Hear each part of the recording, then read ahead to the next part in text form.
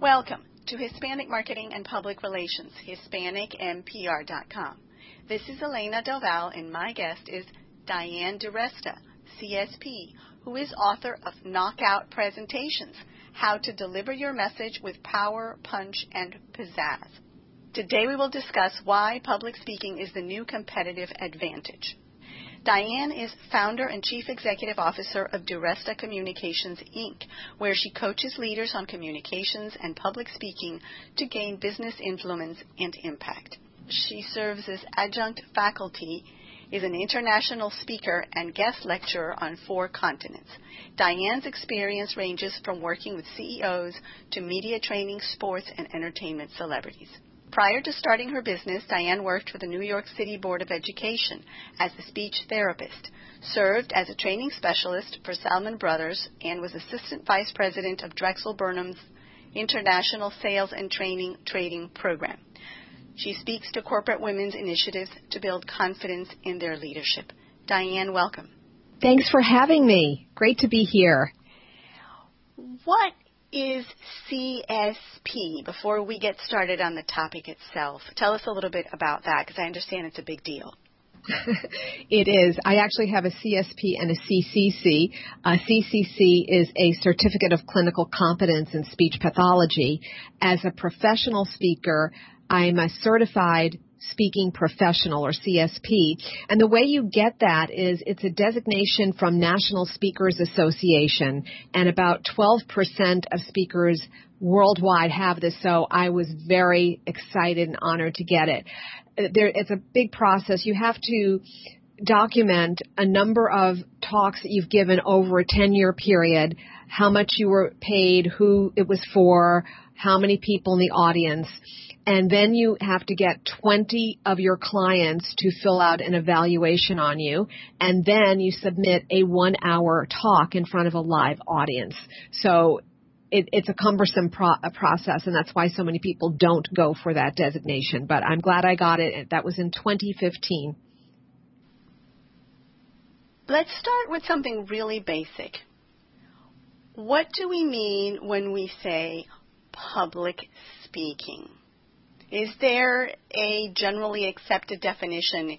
Is that like Toastmasters gathering that you speak with?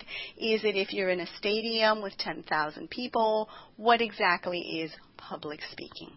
I'm glad you asked that question, because there is a misconception about what it is. People think that public speaking is standing on a stage in front of 100 people and giving a talk or a speech. No, it's not. I had this situation many years ago. I had given a talk, and then I went into the ladies' room. And by the way, if you want to find out what people really think of your presentation, go into the restroom. So I overheard this woman talking, and she said about me, "I thought she was really good, but I don't public speak." And I felt like shaking her by the shoulders, because I ask people, do you leave voicemails? That is public speaking. Do you give meeting updates? That is public speaking. So whenever you're speaking to a group or two or more, you're speaking in public. So it's really important for people to hone their skills. And here's what's different today, Elena. Years ago, you could get away without having this skill, and people in a leadership role would designate it to their junior people on their staff because they didn't want to do it. We all have heard the stats about it being the number one fear, and it's an old study from 1977 Book of Lists. They looked at all of the types of fears, and public speaking made the top of the list as number one, even beating the fear of death. So this is not new. We've all heard of this, but it's really a very critical skill, because what's different today is everything has become commoditized, and it's so more competitive than ever before that, first of all, for you to be heard above the noise is a big challenge.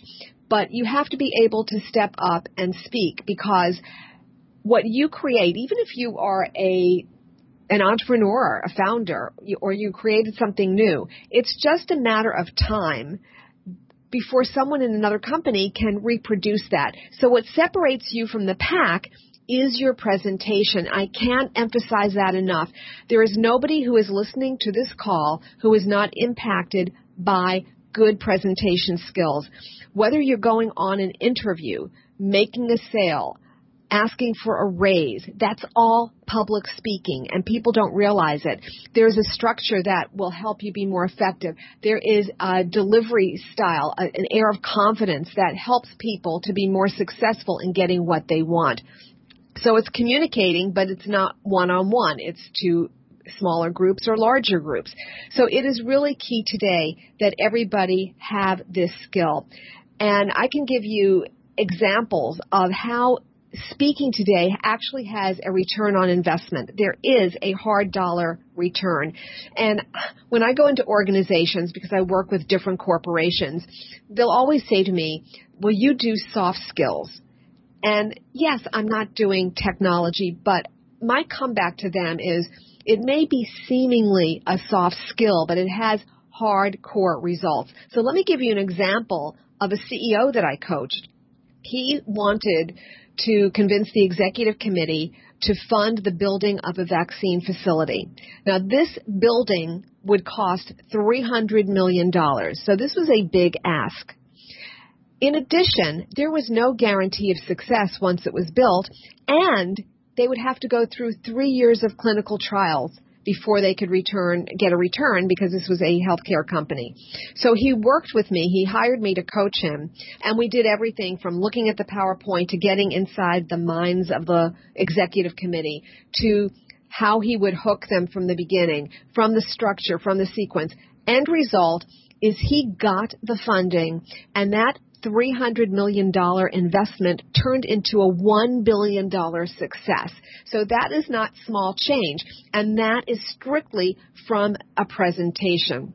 Yes, you have to have your content and you have to be an expert, but had he not been able to present his case, he wouldn't have gotten the funding, and then the company would have lost out on that profit.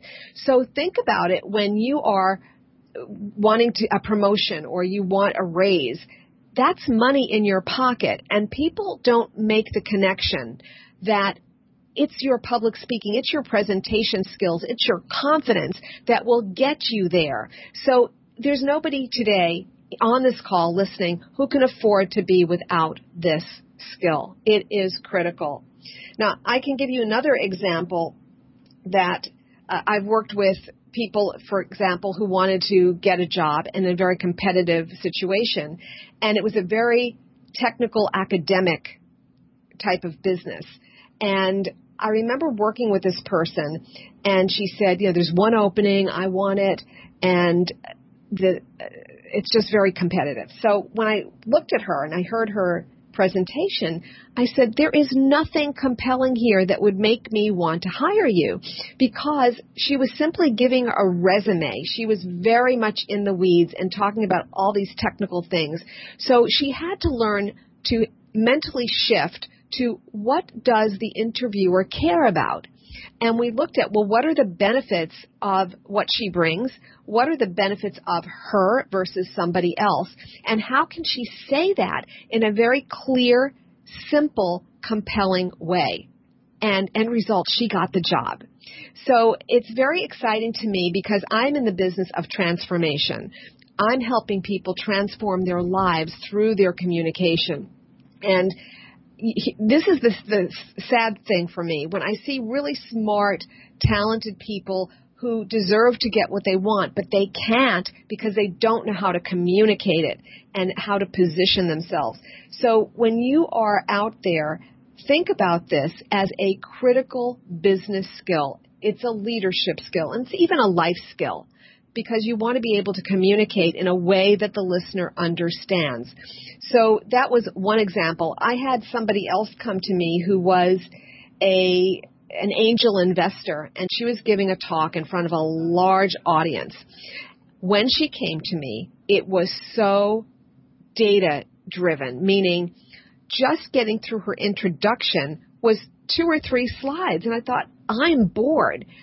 They're going to be bored. So I said to her, look, why don't we condense your introduction? What are the things that are important? And let the introducer put those credentials in. And then let's get right into the talk, because they don't really care about everything that you've done. They want to know what's in it for me. So that's what we did. End result, she got a standing ovation. So it really is the difference between knowing how to present and not, because people know their expertise. People are good at their jobs.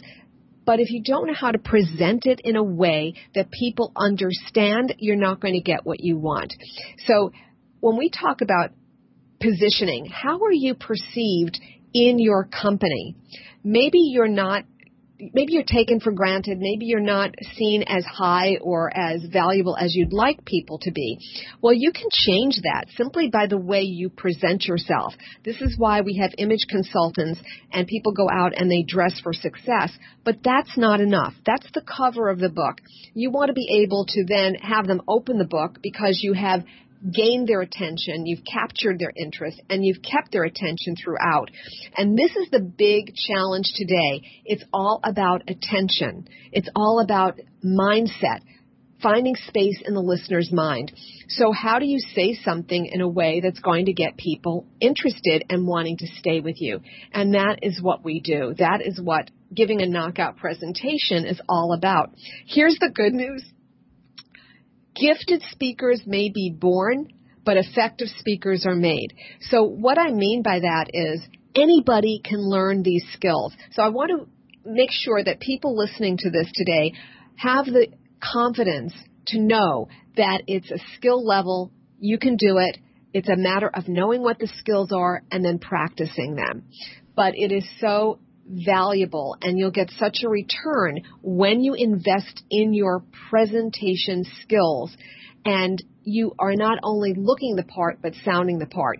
So here's a story that a managing director told us one time, and she was in one of the investment banking firms. And she said that as she was coming up through the ranks, she wasn't getting the promotions she wanted. And they said, well, we don't think you're tough enough. And she was shocked because she said, wait a minute, I'm from the Bronx, New York. I'm tough. So what she started to do was when she would speak to people, part of her presentation was helping manage their perception. And the way she did it is she would talk about how tough she was, and she'd give examples. Well, finally, after a period of time, with people hearing her presentation and hearing her talk about how she was tough, people would start to say, well, you know her, she's tough. So you have so much more power when you know how to present yourself, and you are deliberate, you're intentional, and you're strategic with it. So it's a really important skill. I can't emphasize it enough. Those last two words you said, deliberate and intentional. I've come across a number of folks in leadership positions and executive positions who think that it's about winging it, who are charismatic, who can speak to others well in an informal way. But when they get to a public speaking engagement, it's clear they haven't prepared. It's clear they haven't thought through the message. They just showed up trusting that their knowledge of business or the topic, whatever it was that they were about to present, they were fully unprepared for. They had not sat down to flesh out the issues. They had not rehearsed in advance. They just thought they would get up on stage and everybody would be impressed. What can you tell us about that? It is too common. It's sad. Here's the thing. I always remember this quote by Mark Twain, and he said something like, it takes 2 weeks to create a good impromptu talk. And it's so true. We talk about planned spontaneity. There's so much that goes into a talk. In fact, I always say it's 90% preparation, only 10% delivery. So there is a structure that you need to have in order to be effective, in order to get to the point, in order to be compelling. You've got to have a structure, and you need to think it through. And here's one of the things that someone said to me. They once said, well, it's really about confidence, right? Because if you're not confident, then everything else is okay. And I said, wait a minute. There are people who are confident and they're terrible presenters because they love the spotlight and they're bloviating and they have no idea that they're going in circles and boring people. So no, it's not all about confidence and delivery. It's all about structure. And I say to audiences that delivery sits on structure. It is so critical. It's like the foundation of a house. The house is only as good as the structure or the foundation. And same thing with a talk. So when someone seems like they're winging it or being at ease, but they're effective, you can bet that they practiced. And that's why I have 2 chapters in my book on structure. It's actually a template where you can fill in the blanks because people need to know how to put their thoughts together. When people say to me, well, why do people come to you? I would say there are 2 basic reasons. One is delivery. A lot of it's confidence. People fear this, they're nervous, and so we work on that. But the other part is they don't know how to put their thoughts together and they can't get to the point. So you've got to be able to marry the 2. And I just slipped and said 3 because there's the delivery, there's the structure, and then there's the Q&A, the open part. And that's a bridge between the formal and the informal.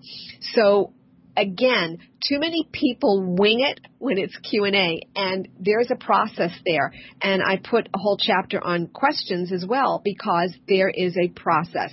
So the first thing that you want to do is to prepare for them. And so I'm going to give you a tip now. Prepare 3 lists of questions. List number 1 would have all the questions you expect to get, and then prepare your answer. List 2 are all the questions you don't know the answer to, and then find out. And then list 3 are all the questions that you dread. So those might be the questions where you are culpable or the company is at fault or it's politically sensitive. And then plan a strategy on how you're going to position that. So there's so much preparation that goes to any kind of presentation. It's the rare person who can get up there and do stream of consciousness and do it well. Tell us about yam. You mean other than Thanksgiving? I'm a foodie, so some of my analogies are of food. But yam is a formula I created to simplify speaking because people overthink it and they complicate it. And I ask people, how is public speaking like a yam? And it's actually a formula for everything that you need to know about public speaking. Know yourself, know your audience, and know your message. And that's pretty much it. So first you want to start with yourself. Who are you as a package of skills? Because you don't want to be like somebody else. But what are your strengths? And play to them. If you're not funny, then don't try to tell jokes. Use the humor of the group. If you're a person who is spontaneous, then maximize that. But first, know yourself and prepare. The second one is know your audience, and this is where I find most people don't spend enough time. You've got to know who is your listener and how do they like to receive information. So I also have a listener profile in the book so that you can start to think about and analyze who's in front of me. What are the demographics? What do they care about? Is there any past history I should know about?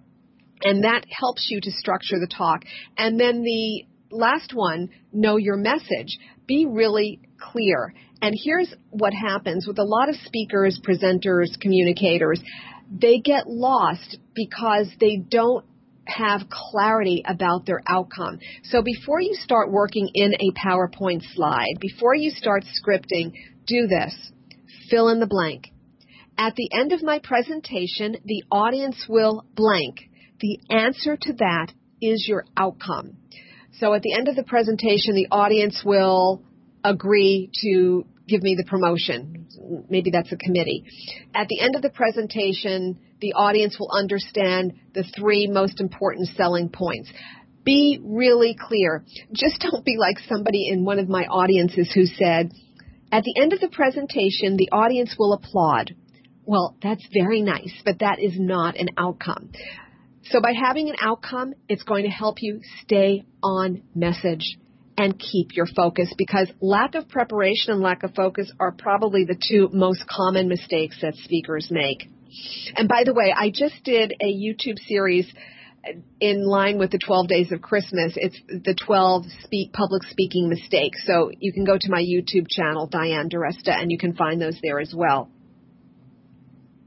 What level of language is appropriate? I just heard an interview recently that said that the most effective speakers reach a maximum of 6th grade language in their conversations, in their presentations.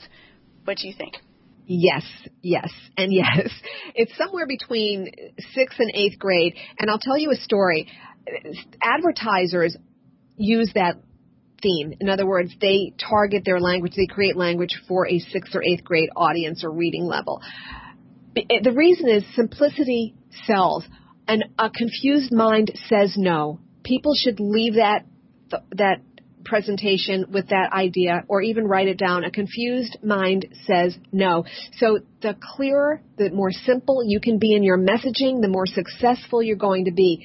I was working with a high-level director in a healthcare company one time, and I was asked to work with him because he had a very extensive vocabulary, which was creating separation between him and the audience, and he didn't get to the point. He was very circuitous. So when I first started working with him, I asked him to start to speak more simply. We worked on sound bites, and I said, tell me what you think about the coaching. And he said, well, they want me to dumb it down. So he was not pleased that they were sending him. And so I tried to explain the whole point that I just made about clarity and simple language. So then we started to work on sound bites. And a sound bite is a quotable quote. Think of it as a tweet. Before we had tweets, we would say sound bites. But these are quotes that you can use that are simple sayings. Just a moment ago, I said, a confused mind always says no. That's a sound bite. And when he worked on that to be more simple and to be more clear, I asked him what he thought. And he said, I think I sound slick. Well, long story short, he ended up coming around. He did much better, and he became one of my best supporters and continued to hire me. But when people are starting to do things that are not within their comfort zone, they become very resistant. And when you're a brilliant person, you're questioning, well, why shouldn't I use this vocabulary? Because it doesn't communicate. You want to get clear, simple, so use short words. It's much more powerful. Even if you're communicating with a highly educated business audience, you should still stick to very simple language? If your intention is to persuade, it's interesting you say that, because I'm going to be working now with a CEO of a biotech company who's brilliant, and he has the same issue. And some of the people on the board are in that field and they understand the technology, but some don't. So the question is, who's the audience? So if you're in a scientific environment and you're talking to all scientists and you're all peers, then you're probably going to be speaking at that level.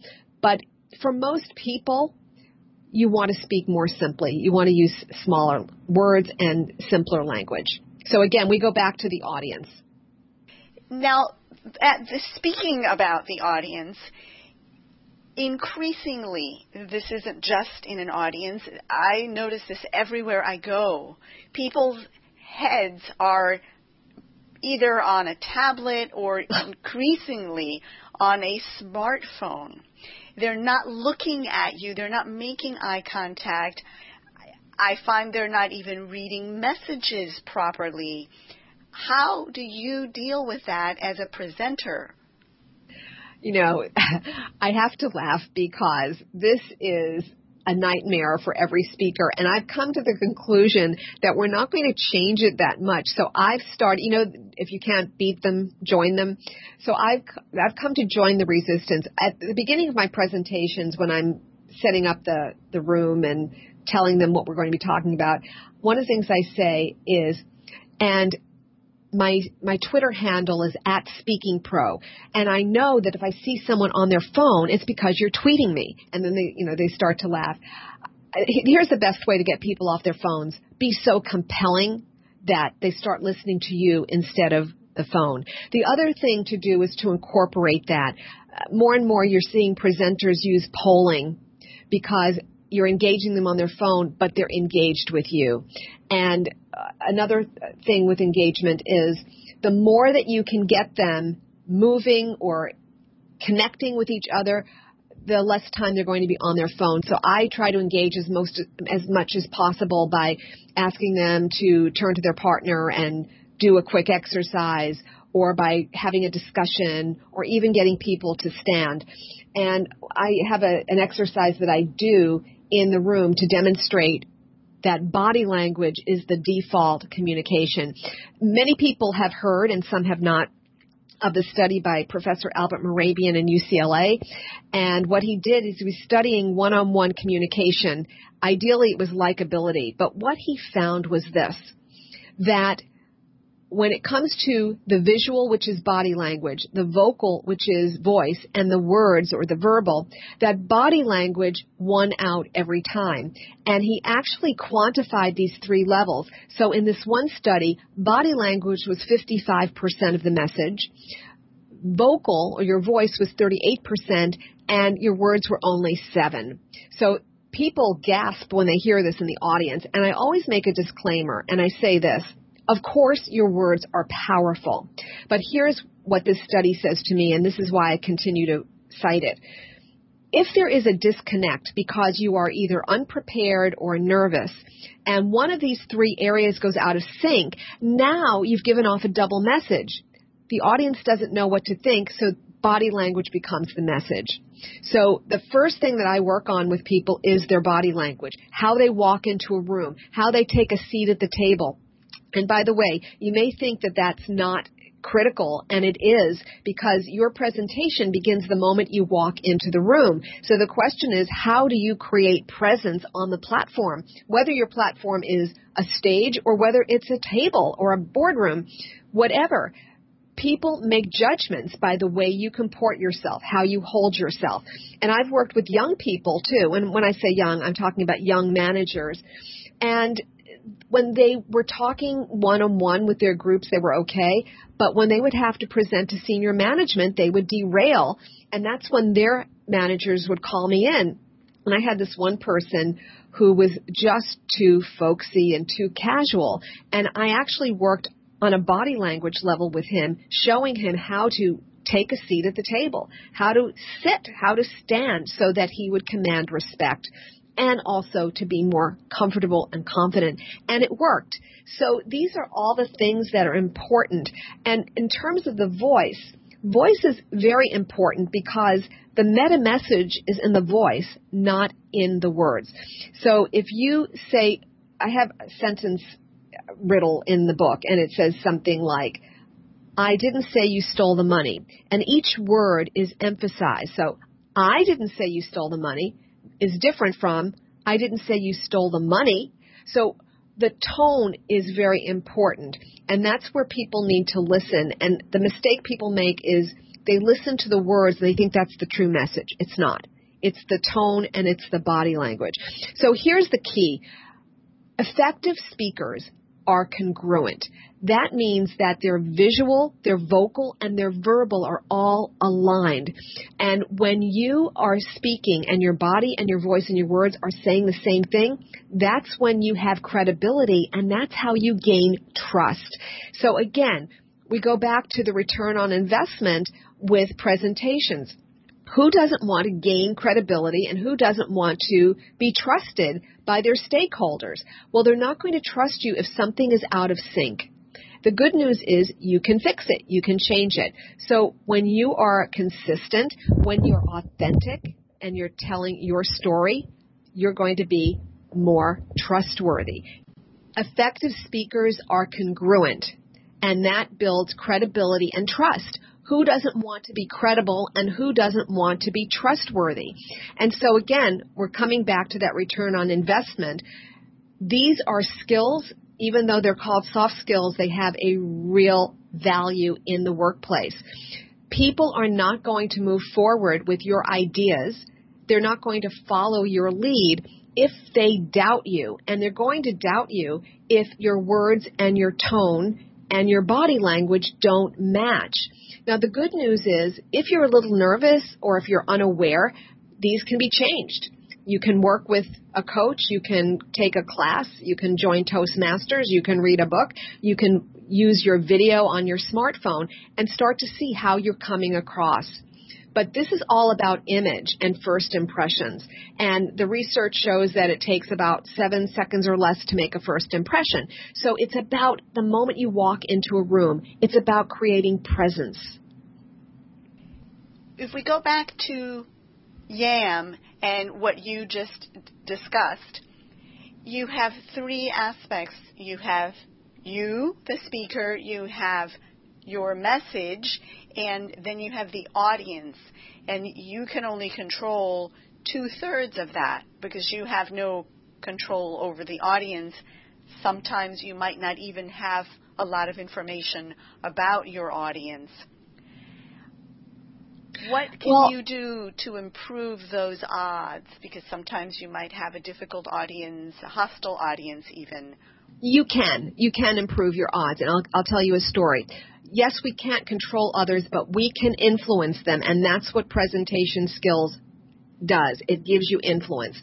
I remember when I was first working at this large multinational bank, and I was going to be speaking to a group of MBAs. And what happened was, these were credit trainees, and I was preparing these speaking and writing modules, and finally the day came when I was going to present. And unfortunately, their manager scheduled the first credit exam the day after my training.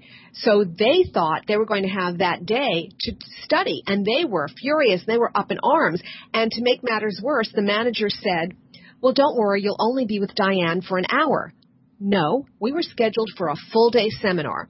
So now they were storming into the manager's room, and they were threatening to boycott my class. And I'll never forget, it was 4 p.m. that day. The manager called me personally to let me know what was happening, and he said, Diane, I wouldn't want to be in your shoes tomorrow. Whoa. This was my first corporate account. I didn't get any sleep that night, and I was thinking, well, maybe I should call in sick, but I knew that would be career suicide. So I racked my brains. What could I do? Because I was walking into a lion's den. So here's what I did. The next morning I walked in, and I said, what's important to you is time. You want to have time to study for your exam. What's important to me is quality. I want to be able to give you quality training. How can we make it work? And I remember I anchored them with body language. I took my hands and I clasped them in front of them, theirs and mine, and I made a visual anchor of us working together. And then I stepped back and I listened. And what we negotiated was a half day. I can tell you that I have never had a more focused, cooperative group than I had that day. Now, I'd like to say going down the road that they were wonderful. They were not, but I was able to manage that situation. So the reason I tell you this story is, no, we can't control people, but we can manage and influence them. And that was an example of how you set something up. You want to name the elephant in the room. The worst thing is to ignore it, because then the tension builds, and that's when you get the difficult people. So it's understanding what is the underlying need, because we all have difficult people in the workplace. So instead of looking at them as, that nitpicker, that person who always grabs the spotlight, ask yourself, what is it that they need? And once you identify that, that gives you the strategy for handling them so that they'll be cooperative during your presentation. And I have all of these in the book on the Q&A section. So, for example, if you have an expert, this is the person who's always telling you what they know. Well, what is it they really need? They want recognition. So give it to them. When I've had an expert, I do this all the time. As soon as I recognize that person, I'll call on them early and I'll say, well, you've been out there for a number of years. What have you experienced? And so what happens is they get what they need, and then they settle down and they're cooperative and everybody else gets time to talk. So yes, knowing your audience starts there, and sometimes you're thrown in cold and you don't know. And that's the difference between prevention and intervention. I would prefer prevention every time. And the way you get to preventing these disasters is by knowing the audience up front and preparing. When that's not the case, you can still have these tools in your toolbox to intervene and manage and influence what's happening right there. The worst thing that anyone can do as a presenter is to attack and get defensive. Keep in mind that there is this rule of group dynamics. And when you stay confident and in control, what happens is the group then starts to come to your defense. So if someone is coming at you and coming at you and coming at you, and you stay calm, even though they're yelling, what will happen is someone in the group will say, hey, give someone else a chance, or enough of that. You know, there are other people here who want to participate. So it's better that it comes from the group than from you. So those are just a few things that you can think about when you talk about the audience and how much control you have. You have more influence than you might think. What do you do when you have a restless audience, an audience that isn't listening but is having conversations so that you're having to raise your voice in order for the group to hear you? Do you stop until they quiet down? Well, there are a number of things you can do. If it's a couple of side talkers, you can address them by saying, well, did you have a question? Or you can stop talking altogether, and then when people hear the silence, they start to look up. Or you can walk over in the direction of the side talkers and still continue speaking, and then they'll get the idea. If the problem is the audience is restless, then you need to do something different. You might need to take a break. You might need to get them up and moving. Sometimes they need to do something physical, or you can create a discussion. So let's say you're on a topic and they're tuning out. Start asking questions. What's your thought on that? How many people have ever done this? What do you think of what Joe just said? When people are engaged, they're not restless. The fact that they're restless means they're probably not engaged, or what you have to say is not interesting to them. So change what you're doing. Which brings me to perhaps a question I should have asked earlier, which is, how can you tell? Sometimes you look down at the audience and people aren't looking at you. Some people are looking at you, but they have this dazed look in their face that makes you think they're somewhere else. And some people, you can't actually tell whether they're listening to what you're saying or not. It can be difficult to read the audience. Well, again, there as well, you can't always know what they're thinking. And here's a typical example. I have a friend who was giving this keynote address, and he thought he was rocking the room. He was feeling it was great. And every time he would look over, there was this one man who would be nodding off. And he would try harder and harder, and he would still start falling asleep. And he started to doubt himself, thinking, well, maybe I'm not at the top of my game. So he finishes his keynote, and afterwards, the man who was falling asleep came up to him and he said, I thought you were great. I really loved your presentation. I have to apologize. I was on the red eye from Japan, and I didn't get much sleep. But I thought you were great. So don't give so much power to the audience. You can't always tell what the meaning is. It may look like they're not engaged, but they may be taking it in. Some people aren't expressive. So you're thinking, well, how come they're not smiling? They may not be expressive people, but they may be taking it all in. So I would say in that case, do your best to engage people. And you can, if it's a training situation, you can always ask a question. How is this sounding so far? Or what do you think of what we just said? If it's a large group and you don't have that, don't take it personally. I always say to people that I'm coaching or speaking to, don't give the audience so much power. If you're getting someone who's scowling, don't keep coming back to them. Look at your true believers. Look at the people who are giving you the positive reinforcement, because that will boost your confidence. What about materials? So often I watch people put these slides that make my eyes blurry with the amount of text that they have in there. Mm-hmm. Well, The Chinese had it right when they said a picture speaks 1,000 words. You're better off having photos, pictures, graphics, and keywords. This is, again, my challenge, especially in corporate America, because they have templates. And I can tell people not to do things, but this is their company template they have to follow. So what I try to do there is minimize. So you're better off having single words or phrases, but not complete sentences and not a paragraph. And take out words like articles, the, and, You don't need those things. Key words, key phrases, and lots of graphics and pictures are what will help people get the message. Animation is good. Short videos are good.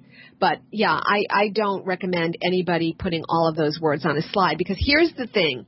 I know it's people's comfort zone, but when an audience has a choice of reading the slide or listening to you, guess which they choose?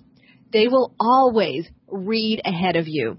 And so when you have all those words on a slide, you have just made yourself obsolete, because they can read ahead of you.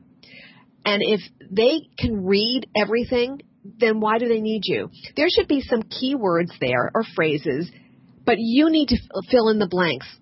So don't give them the whole paper. Now, the other side of that are the people who can't focus their attention on what you're saying because they're so distracted because they're taking notes. Mm-hmm. What do you do with those guys? All right, so it depends on what you want from your audience, and this is the part of prevention. You need to say up front how you expect to work with people. So sometimes a presenter will say, you don't need to take notes, you're going to get a copy of the slides. Or you'll have a chance to take notes in a moment, but at this point I'm going to ask you to put the pens down and be participative. So you can do that. The other piece, too, is realize that everybody is a different learner, and if you're a visual learner, you may be the kind of person who needs to write. So allow people to do that if they need to. There may be a couple of people who need to do that. But if the whole audience is doing that, I would let them know they're not in a college lecture hall. And again, if you engage people, they're not going to be able to write. So get them involved in a discussion, get them involved in an exercise, tell a story. I can't tell you how valuable stories are. You're not going to write down every word of a story. You're going to be engaged. So start with a story, end with a story. Put a story in the middle. Ask them to tell their stories. And that's how you get people away from their phones and their writing instruments. Tell us a little bit more about this audience research and how you adapt to your audience. If you have a particular kind of audience and you are a particular kind of speaker, what things can you do? Say, for example, if there are cultural issues, if you're traveling overseas, if you're addressing a particular specialized audience, if there is a gender issue, how do you approach those? Again, by preparing and knowing that YAM formula and focusing on the audience. The more you know about the audience in advance, the better. If you're going to be speaking overseas or if you have a very multicultural audience, you want to get some coaching or some tips from people who have done that already, who know this audience have spoken to the audience. So, for example, you need to adjust your expectations. If you're talking to an Asian audience, know that they are not going to challenge you because that would be disrespectful to the authority. And so you're probably not going to get a lot of questions and conversation. But here's how you can get around it. Put them in small groups and ask them to discuss in their groups. They will not necessarily challenge you or ask a direct question often, but they will do that. So it's knowing how cultures communicate and then meeting them where they are and adjusting your expectations. You need to be very careful about your language when you are speaking to people from different countries. For example, there is the A-OK sign that we use in the U.S. to say, yeah, good job, A-OK. That same gesture is an obscenity in Brazil. So you either have to know who's in the audience or not use that gesture at all. And again, body language has different meanings sometimes. So words as well. So you need to be careful. So for example, we have a fanny pack, right? We know what a fanny pack is. It's that little pouch that you put around your waist when you're jogging. That is a female body part in the UK, and you're going to get a lot of laughter if you say that. I remember when I was speaking in the UK for the first time, I said something about, so these are some management skills you can use back on the job. And I would start to get this twittering, this little giggling. And then I realized that at that time, on the job was equivalent to turning a trick. So I didn't know that, but you need to be so careful about your language. So the more you know, the better. Example, if in the UK they say schedule instead of schedule, they'll say diary instead of calendar. So having that in your repertoire helps. Also, if you're speaking overseas, you need to know the difference between consecutive and simultaneous translation. But I strongly recommend that you learn a few words in their language and open up with that. When I was in Tanzania, I learned a few words of Kiswahili, and I memorized, good morning, I'm happy to be here. And that was my opening, and I got applause, and I was really surprised. But they appreciated that I did that. So the more you can enter their culture and show respect and show interest and curiosity and be respectful, the better. But it takes practice, and it takes a lot of research. And I don't mean scientific research, but you need to prepare and understand the culture. There are some books that you can get. You can also find that online. If you tweet or if you Google a certain country and the culture, there's something called Culturegrams that comes from Brigham University in Utah that you can get. And there are a number of books now on how to speak across cultures.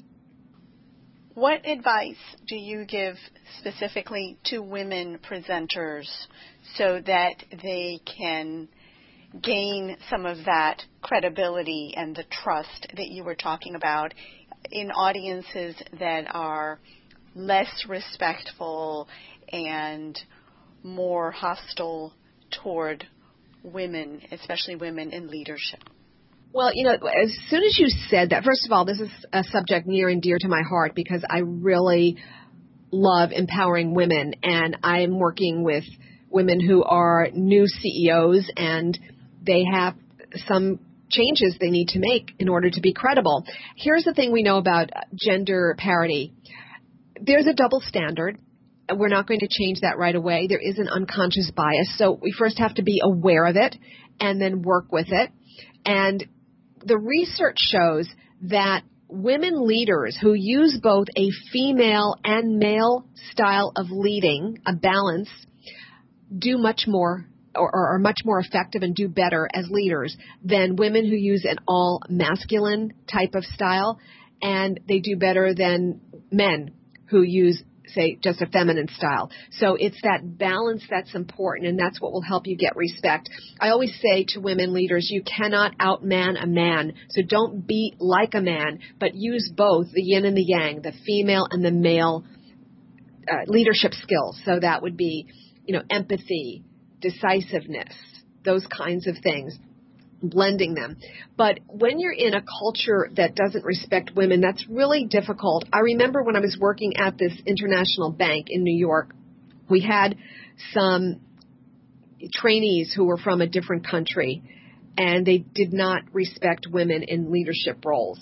And I remember the accounting instructor was a woman, and they said, we don't listen or we don't learn from a woman. And she said to them, well, if you want accounting, I'm it. So she had a certain power there because they were going through a credit training program, and you were either going through it or you weren't. There was no negotiation. The best thing I can say is prepare yourself by talking to others. Again, speak a few words in their language. Try to be respectful. So, for example, if you are speaking in a country where, women are covered, then wear longer skirts or pantsuits or whatever will be more acceptable. And it's not an easy thing, but it has to do with preparation and also getting the support of your host. If you're speaking in front of a culture such as someone who doesn't have a lot of respect for women in leadership, there's a reason you're there. Someone invited you. So use them to support and catapult you to a more acceptable level. What about multicultural issues? Even within the United States, we have a very diverse population, and there are notable differences increasingly sometimes between states, between political parties, and so forth. How can you manage that to a most effective advantage? If you can't change your audience, how can you be aware of those multicultural factors and at the same time be effective, have that audience trust and credibility? Well, first, stay away from politics. You don't want that to be part of the mix. But I believe the golden rule, do as to others as you would want done unto yourself. In other words, if you show respect and you really care about the people in front of you, they feel that.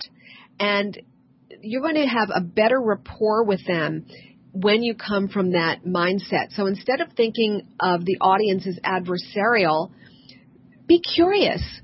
What are their cultures like? When I was speaking to a group of young women, this was years ago, I think it was called International House, and they were there to learn from me, but I would always ask them, so what is eye contact like in your country? Well, how do you gesture in your country? And they were so taken aback and so appreciative that I would ask those questions.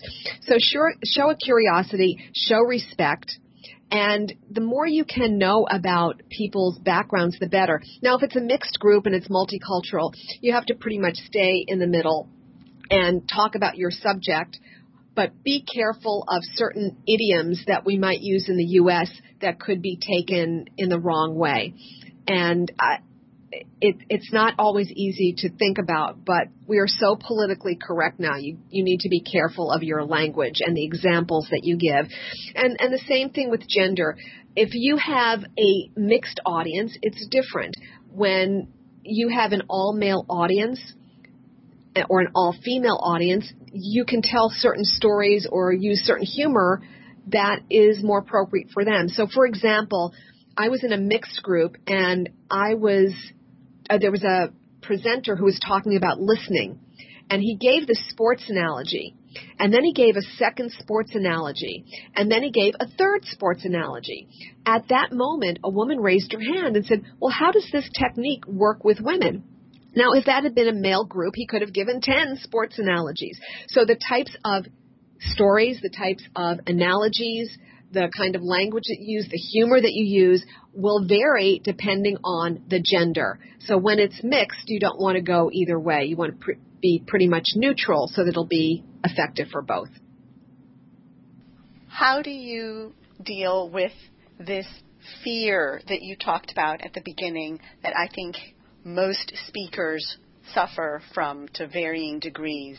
This terror that speakers feel before they go up on the podium, before they address their audience. Even very experienced, very seasoned speakers talk of always being afraid. Are there any recommendations? Are there any exercises that you could recommend? Absolutely, and I wrote a whole chapter on fear fixes. And there are 4 categories that you can use: physical, mental, behavioral, and chemical. And this is a myth that you should not be nervous. I think a little bit of nervousness is a good thing because all it is energy. And it's that adrenaline rush that's getting you ready for a performance. I'm sure athletes, before they go out and do that run or whatever sport they're playing, have a little bit of butterflies because they're getting geared up. So it's not that you should have no nervousness. Is the nervousness paralyzing you? Is the nervousness causing you to avoid? Is the nervousness causing you to trip up? That can be managed. And here's one of the things that people need to realize. that the first thing that you need to work with is mindset. And when I work with people, I work in two ways, mindset and skill set. You have to have them both. And most of the time, when somebody is nervous, I know one or two things. First, they're living in the future. And the way I know that is they're thinking of everything that could go wrong. Oh, I hope I don't trip. Oh, I hope I don't screw up. So you need to come back to the present moment. And one of the best ways to get present is through the breath. So we do a lot with breathing exercises. And by the way, there are lots of apps now, meditation apps that you can use, which are really good for centering, and especially before a presentation. But right before you go on, you need to do some deep breathing and clear your mind. You can also work with affirmations, because what people are saying to themselves is that they're living in not only the future, but they're saying things that are negative. And they're saying things like, well, I hope I don't lose my train of thought, or I'm just not a good speaker. I can't wait for this to be over. So you want to stop that. You want to use positive language, and you also want to get over yourself. And I say that to audiences. Get over yourself. It's not about you. It's about them, the audience. So the other thing that I know, in addition to living in the future, you're being self-centered. Because if you're nervous, it's all about me, myself, and I. No, it's about them. So take the focus off yourself and think about, well, what does this audience need? What can I give them? How can I make them feel more comfortable? And I always like to think of myself as the host or hostess in front of a group, and how can I warm them up? How can I make them feel comfortable? One of the ways I do that is I get there early and I greet people when they come in, which is one technique that makes you feel more confident, because you now have some faces. You've shaken hands. You've exchanged a few words. Believe me, they're on your side. We make the audience adversarial, and they're not. Yes, there are hostile audiences. That's a whole different thing. But most of them are not. And here's the other thing I find, especially with people at a junior level. They get very intimidated because they think, well, I'm talking to senior management. I'm this little peon. No, you're not. There is always a balance of power, and that is changing. You are there because they want your information. You're there to give an update. That manager doesn't know that, and that's why you're there. And so own that. And at that moment, you are in the power position because you have information that they don't have. So take that, own that, and that will give you confidence. You're not there to be judged. You're there to communicate.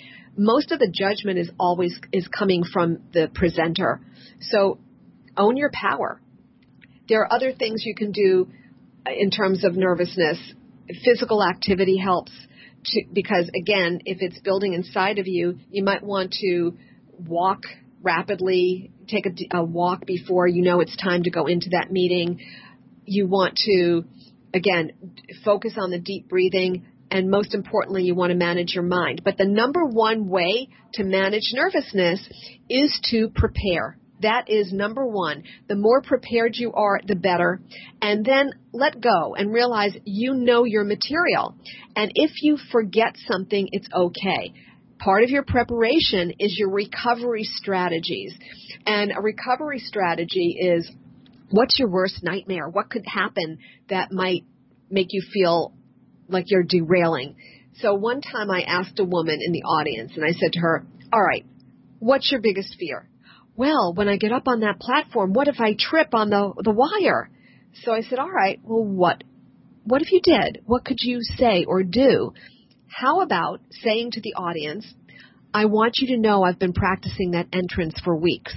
Or never let it be said, I don't know how to make an entrance. Now, if you trip and then you say that, your audience is going to laugh.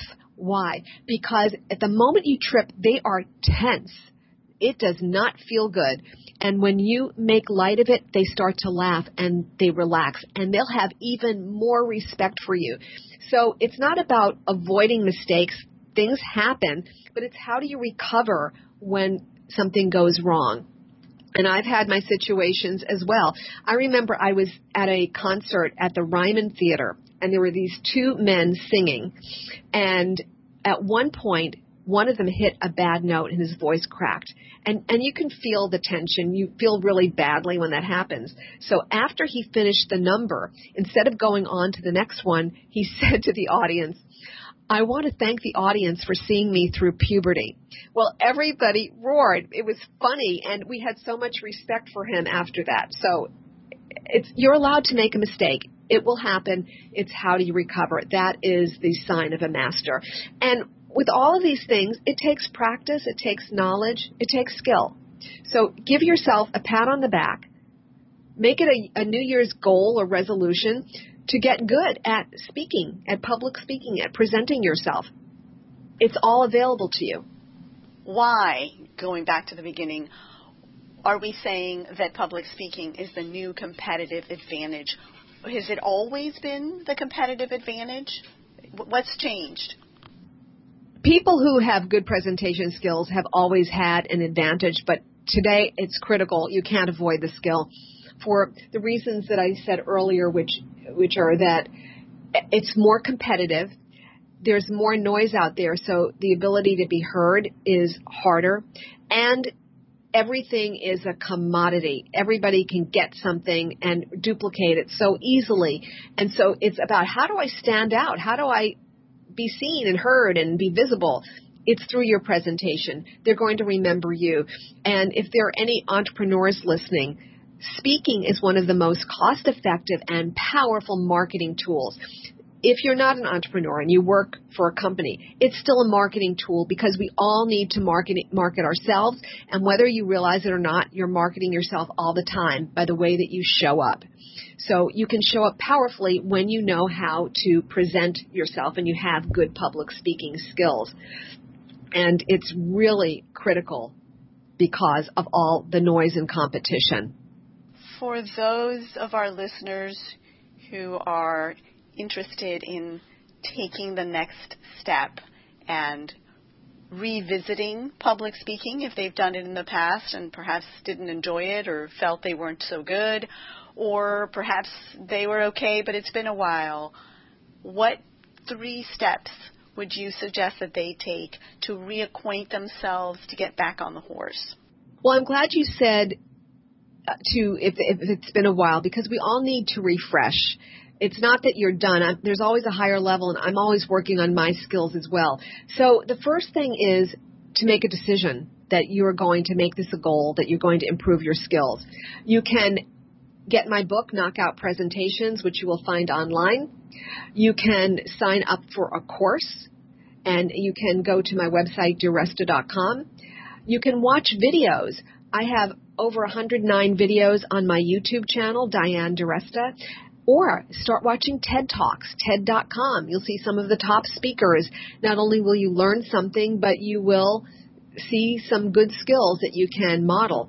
But also decide on who you think is a good speaker and model from them. And then if you have no opportunity to speak, go to a Toastmasters class and go twice a month and start to learn and get your speaking wings and start to feel more confident.